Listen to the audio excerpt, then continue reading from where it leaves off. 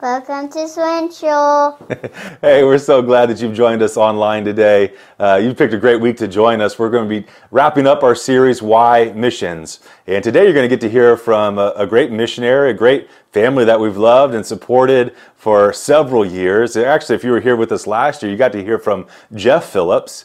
Today you're going to get to hear from his son, Gabe Phillips, and he pastors a church there in Chile.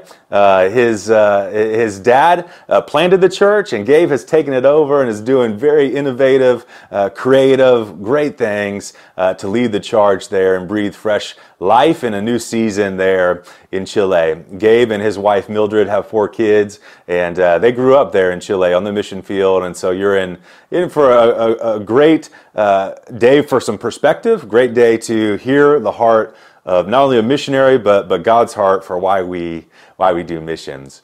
Well, and then after this week, we're going to be kicking off our Christmas series. We've called it a Christmas journey. And so for the next few weeks leading up to Christmas, we're going to be looking at different characters and the journey that they went on in the Christmas narrative. And next week number 1, we'll be kicking off with Joshua. Not Joshua. Joshua's not in the Christmas narrative. Is Joshua in the Christmas story?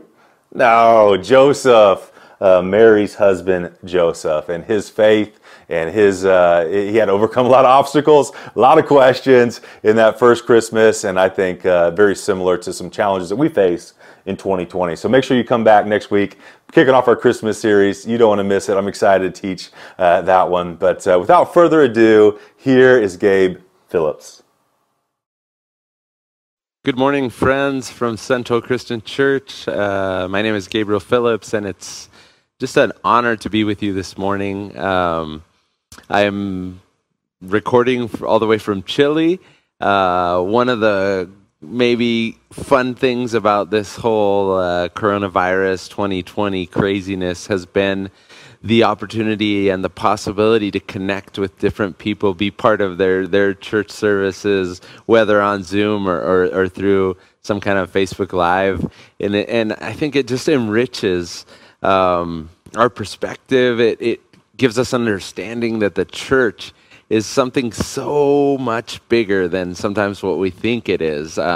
We tend to make it smaller and think it's just about our community of faith or people in our state. And I think we don't do it on purpose. But this time, if I could think of something that has been enriching and uplifting, it has been to see how we can serve in different parts of the world.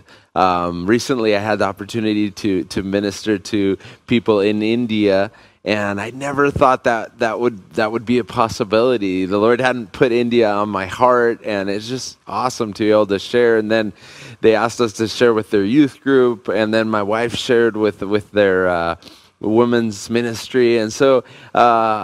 In the midst of such a difficult time, it's a true honor and privilege to be with you this morning, to be able to talk about the Word of God and to be able to share about missions. That's something that's very close to my heart. And I watched the service last week, and I watched Pastor Roger share and kind of kick off that first week of the mission series. And I want to share about what it means to really make every opportunity in our lives something that can be missional. I've had the possibility of living in Peru. I've traveled to many different countries. I've lived in North Africa, and it just seems like every time that we're out and about, God opens doors to do ministry. But sometimes, and this is what I'm afraid of, sometimes when we're at home, we don't have such a missional perspective. And San Jose, California is just culturally such an opportunity. And that's why I want to share a little bit about what God has put on my heart and how we need to free up time, energy, resources as individuals to really be able to respond to maybe needs, across the street or across the border. So the first thing I want to share is a phrase that some great theologians and pastors came up with, Billy Graham, John Stott, And they said God wants the whole church to take the whole gospel to the whole world.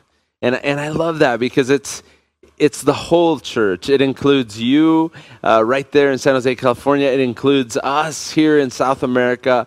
But it also means that our efforts combined when we send people, whether it's to the Middle East or to Asia, we have these opportunities of coming together and say, it's the whole church that needs to take the whole gospel, the good news, the story of redemption that God is writing and that we get to be a part of to the whole world. And that whole world, it's just so connected right now. I know there's need for people to go to some of these dark and difficult places, and we're in the process of training and bringing together young people that have that on their hearts. But to be honest, it's the whole church that needs to take the whole gospel to the whole world. So let's not let ourselves get off the hook as we're the sending church, or we're people that, we could never really dedicate much time because we just dedicate maybe some of our resources towards this. And so I really think that this has to be something that's in our mindset, that it's in our way of understanding Scripture, understanding our calling, understanding the Great Commission. I want to read a couple Old Testament texts. Isaiah 42 says, I, the Lord, have called you in righteousness. I will take hold of your hand. All right, sounds good up to there. Then he says, I will keep you and will make you to be a covenant for the people and a light for the Gentiles, to open eyes that are blind, to free captives from prison, and to release from the dungeons those who sit in darkness. So it was never just about this small clan, this small family that God chose because they were very, very weak and insignificant. He chose to show his glory. But they were, as he raised them up and as they understood what God really wanted to show through scriptures, they were going to become a light for the Gentiles, a light for the rest of the world. But to be honest, they pretty much fell flat on their face. And instead of being somebody that brought freedom and opened people's eyes, they put weight on people and they confused people. And there were so many laws and so many different just interpretations and weighty just religious things that they ended up looking inward, excluding people and becoming their own little group. And I'm afraid that sometimes we do that as a church too. And maybe not your church or maybe not my church. It depends. But we really need to understand that God is a global God, that he has always been interested in people from all different tribes and tongues and nations to come to know him. Another text from the Old Testament, Isaiah 49:6 says, he says, it is too small a thing for you to be my servant to restore the tribes of Jacob and bring back those of Israel I have kept. That's not enough. I will also make you a light for the Gentiles, that my salvation may reach to the ends of the earth. That is the heart of the Father. He doesn't want anyone to perish. And communities of faith, churches, the one I'm a part of, we're part of a church planting movement. We want to be a city on a light. We want people to understand that salvation is something that God is offering. But unfortunately, sometimes the church looks inwardly. The church doesn't really understand its calling. Sometimes we circle the wagons and just want to play it safe when we're really being called to something far greater. And to talk about that, I want to use the example of a teacher of the law, somebody that just kind of wants to say, okay, Jesus, what do I have to do? What does it take? I want to go to heaven. I want to get this kind of weight off my back. And so he starts having a dialogue with Jesus, and it's clear that he doesn't really respect and doesn't really want Jesus to teach him. He doesn't come sit at his feet, but he is having an interaction, and in the end, he just wants to say, I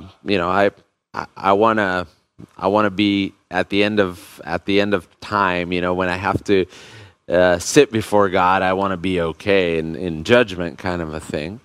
And I think sometimes we can do that too. It's like I don't want to fully commit to this whole church taking the whole gospel to the whole world. How about I just do the minimum that's required of me? And so let's see a little bit of this interaction. Then we're going to look at the parable, one of my favorite parables that Jesus shares with the people, and we'll try to take some applications for our life. So, on one occasion, an expert in the law stood up to test Jesus. So you see, his heart really wasn't in the right place. Teacher, he asked, what must I do to inherit eternal life? What is written in the law? He replied, how do you read it? He answered, love the Lord your God with all your heart, with all your soul, with all your strength, with all your mind, and love your neighbor as yourself. So it looks like he's answered correctly. That's what Jesus says. You've answered correctly. Jesus replied, do this, and you will live. But that's a big challenge, loving God with everything that you are, and then loving your neighbor as yourself. So he wants to get out of this. And so in order to go deeper, Jesus starts telling a story, because this man isn't sure to what level of commitment do I have to my neighbor, and greater than that, who is my neighbor? I don't want to go to the end of the earth. I don't want to defile myself. I don't want to touch people that could make me unclean. I don't want to go to places like that. And so the way I have come to understand this parable is that it's a parable that takes place in 7 different scenes, okay? And so there's 3 scenes that lead up to this climactic moment right in the middle, and then there's 3 scenes after it, and it's kind of a sandwich. And I think you'll understand, and if you've read the story, I think most people have heard it. Maybe it'll be interesting to look at it from this perspective. So, scene 1 is, a man was coming down from Jerusalem to Jericho. Some thieves took his clothes, beat him, left him, and they left him half dead. So Jesus is starting to say, I'm going to tell you who your neighbor is. I'm going to tell you who the people you have to love as you love yourself. I'm going to tell you who they are. And so there was a man, right? He comes down. This road was known for being a dangerous road. And these people beat him up completely, took his money, harmed him physically. And now this person is laying at the edge of the road, totally helpless. Now, it's easy to put that into kind of a comic book drawing or something that you've listened to and seen as a kid, maybe growing up in the church, or if this story is new to you, maybe it's like, wow, that's rough day. But I think we also need to think about people that are beaten up spiritually, that are beaten up emotionally, that are laying half dead on the side of the road, and they might be literally your neighbors that live in a good part of town. They might literally be one of your friends on Facebook or some other social media. So it's very important to say, all right, that that person is an opportunity. That neighbor, that person that is half dead, laying on the side of the road, that is someone that God is calling me to take the good news to. And so if we go to scene 2, we're going to see that a priest was passing by, and when he saw the situation, he left to the other side of the road. He went to the other side of the road. Now the priest was the hero, the local hero. So people listening to the story is like, okay, the priest is coming, and the priest is going to be brave, and the priest is going to be generous, and the priest is going to be helpful. But this religious leader, hero of the town, when he sees the half-dead man, right, beaten, he decides to go to the other side of the road. And theologians debate whether or not he was going towards his religious duties or coming back from his religious duties. Either one is utterly shameful, because if I don't see that as an opportunity of loving and sharing the gospel because I have to get to church, it's really, really understanding why the Pharisees and the teachers of the law and the religious system just didn't understand the heart of God. But at the same time, if he had already performed his religious duties and was trying to go home, is like, hey, I'm out. Like, I already did my service to God. And so it's very important that we keep in mind that this kind of religious versus regular day-to-day life. And for us, I'm a pastor, and I'm leading a community of faith, and we're trying to reach out.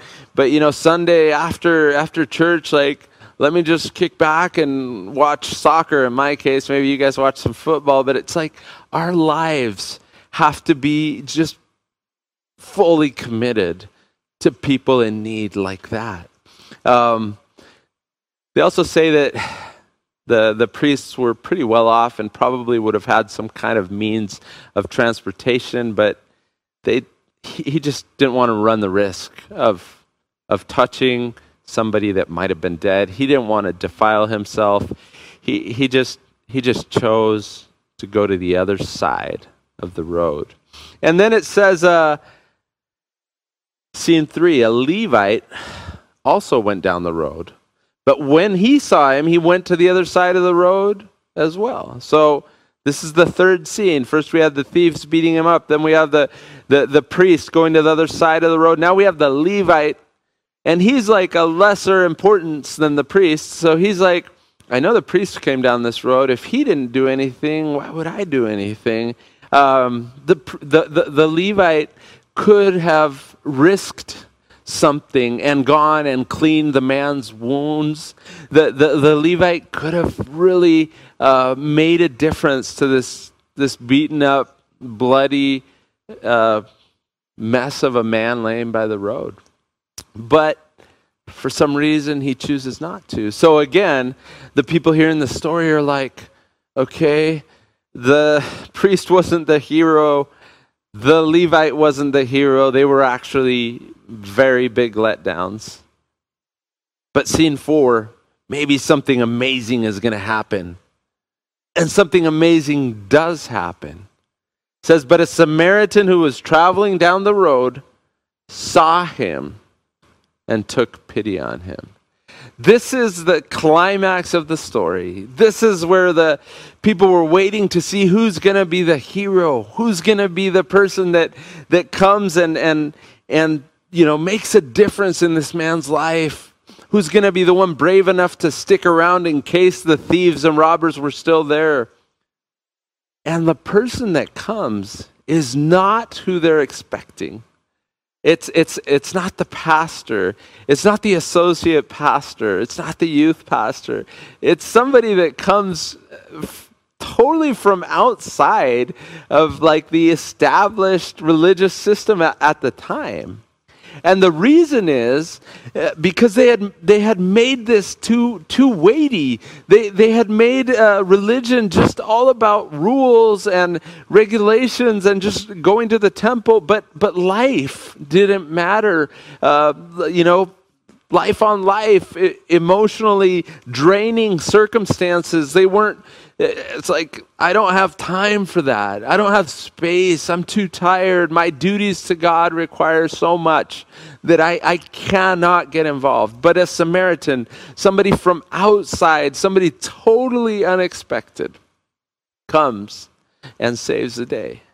And it's actually an image of Jesus coming from outside. He wasn't somebody that was important in those days. He wasn't somebody that was respected. I don't know if you guys remember that part where in the Bible where it says, can anything good come from Nazareth? Jesus was questioned. Jesus was in many ways hated by the religious elite because he comes unexpectedly, bringing a message of hope and salvation, and ultimately laying down his life so that we, the Gentiles, the not people of God, could have a relationship with Almighty God. And through the sacrifice of Jesus, we get to be healed from our brokenness and from our ways that totally lead to death. So we have this man, this Samaritan, this hero that was traveling, took pity on him, and is this unexpected hero. If we keep going, scene 5 says he approached him and he healed his wounds. This is something that the Levite could have done. This is something that a man of God could have done, but they were just unwilling to engage. They were unwilling to take some time to share love with a person that was dying and beaten and needing that kind of attention. Scene 6 says he put him on his own horse and he took him to lodging. He found a place for the man to stay and recover. Many people think that this is something that the priest could have done. The priest could have taken the man, could have taken him on his transportation and found a place for him to be safe and cared for. But you see, that requires having space, having margins in our life, not being so rushed, not being so stretched in our time. And on the last scene, we're going to see that the next day he took out 2 silver coins and he gave them to the owner of the inn, the person that had the accommodations for this bloody, beat up man to recover. So in this unexpected hero, we see a man that was willing to risk everything because the thieves could have been there. A man that heals the wounds, a man that puts him on his horse, and a man that takes him to a place where he can be cared for and be better, and he actually pays for that. So in some way, he is restoring or giving back what the thieves had taken.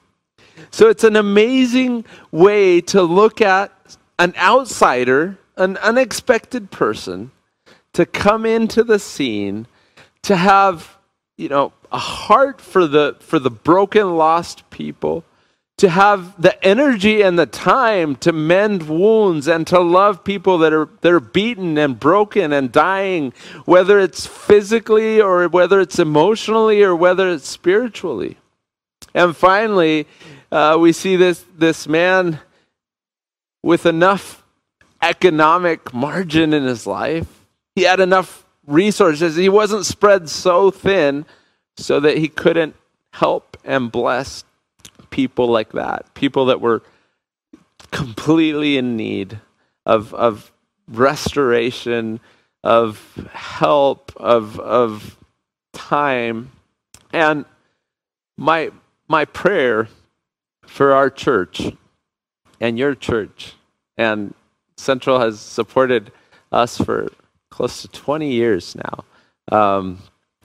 My prayer is that we would never lose sight of these broken, hurting, needy people.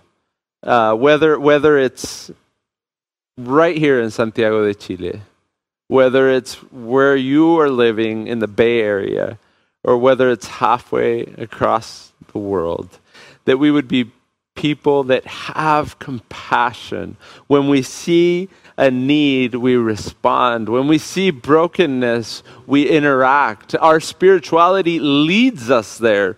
It doesn't lead us away from it. It leads us towards it.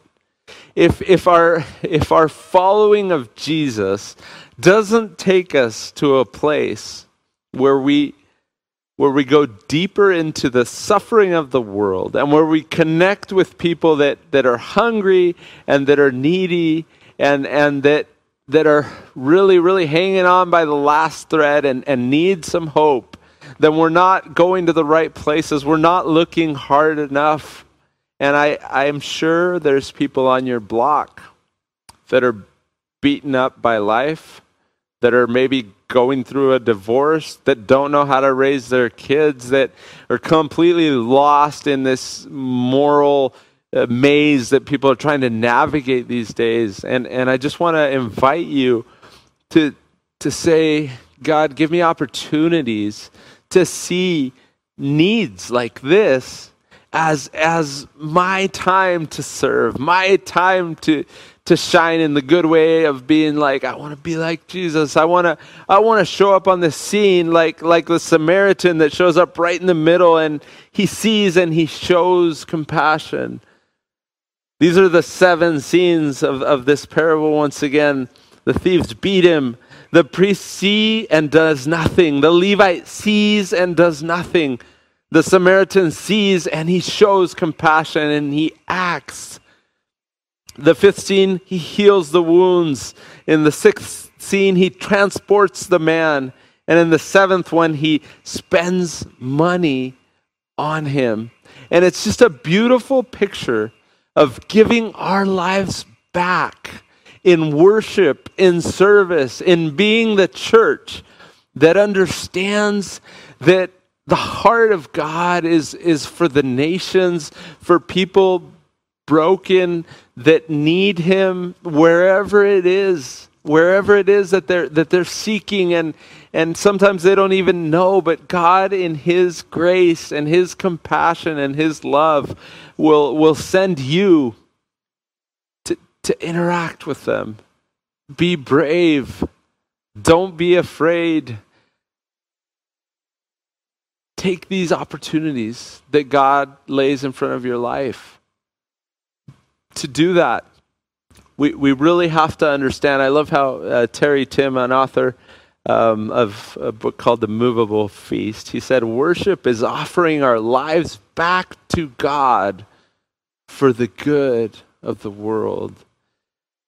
Worship, missions, loving the lost, pouring our hearts out towards people that don't know Jesus, that are dying spiritually or physically or emotionally.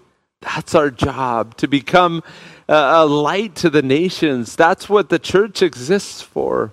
We exist to, as a church, San Jose and Santiago, coming together and sending people to all parts of the globe, coming together and doing these global outreaches, but at the same time, San Jose and Santiago de Chile loving the homeless in our areas, at the same time distributing food to people in need, at the same time loving on marriages that are on the rocks and about to fall apart, at the same time ministering to young people that are suffering in depression and having suicidal thoughts.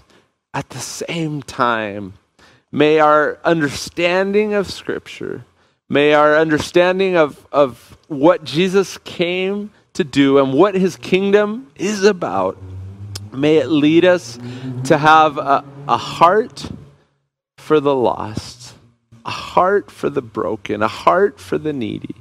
May we organize our life in ways that church goes towards accomplishing these missions, and not what happened in this story where the religious system took them away because they didn't want to be unclean, because they didn't want to not be able to serve, or they didn't want to be late, or I don't know why they didn't respond. But may our understanding of the text, may our understanding of salvation be something that leads us closer and closer to the heartbeat of God.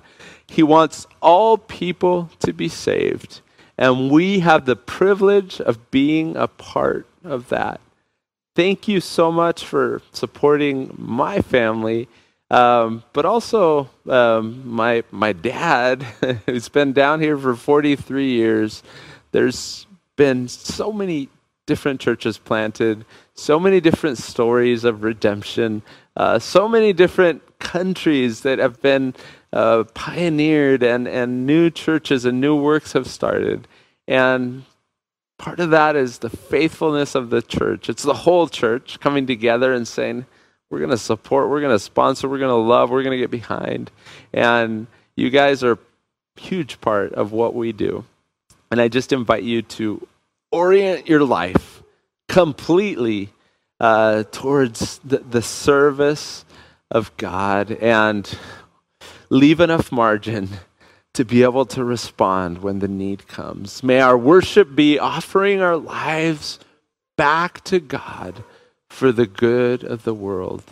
People need to hear the message of salvation, and we're responsible. So the whole church, all of us, doesn't matter where we live, doesn't matter what language we speak, doesn't matter what songs we sing. The whole church needs to take the whole gospel to the whole world. And I thank you for being a part of what we've done as a family. And I just pray that God would allow us to continue partnering, and maybe things we could have never dreamed of, that we could go even further, that we could break new ground in different parts of the world, and that at the same time we could be forces of reconciliation, peace, and love in the neighborhoods that God has placed us and planted us, because it's a both and. It's not an either or. So thank you for allowing me to share the scriptures this morning. Thank you for allowing me to share my understanding of this text, of this story. It fills me with joy to understand that we have opportunities to truly impact the world around us, and may God give us eyes to see. We're going to close in a short prayer. Father, thank you for your word.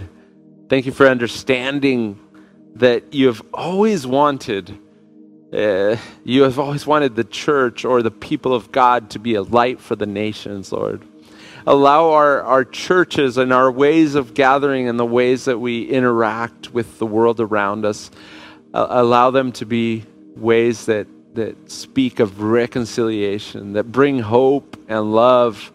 And we just thank you for the way that your Spirit speaks to us, convicts us, and sends us out into the world once again to look for the broken, the needy, the half-dead people that are around our lives and that need to hear the good news of Jesus Christ. Thank you for this beautiful family, church family that we have found in Central Christian Church. We pray a blessing over them, and we ask that the heart for missions would continue to beat strong in Central Christian Church. We pray these things in Jesus' name.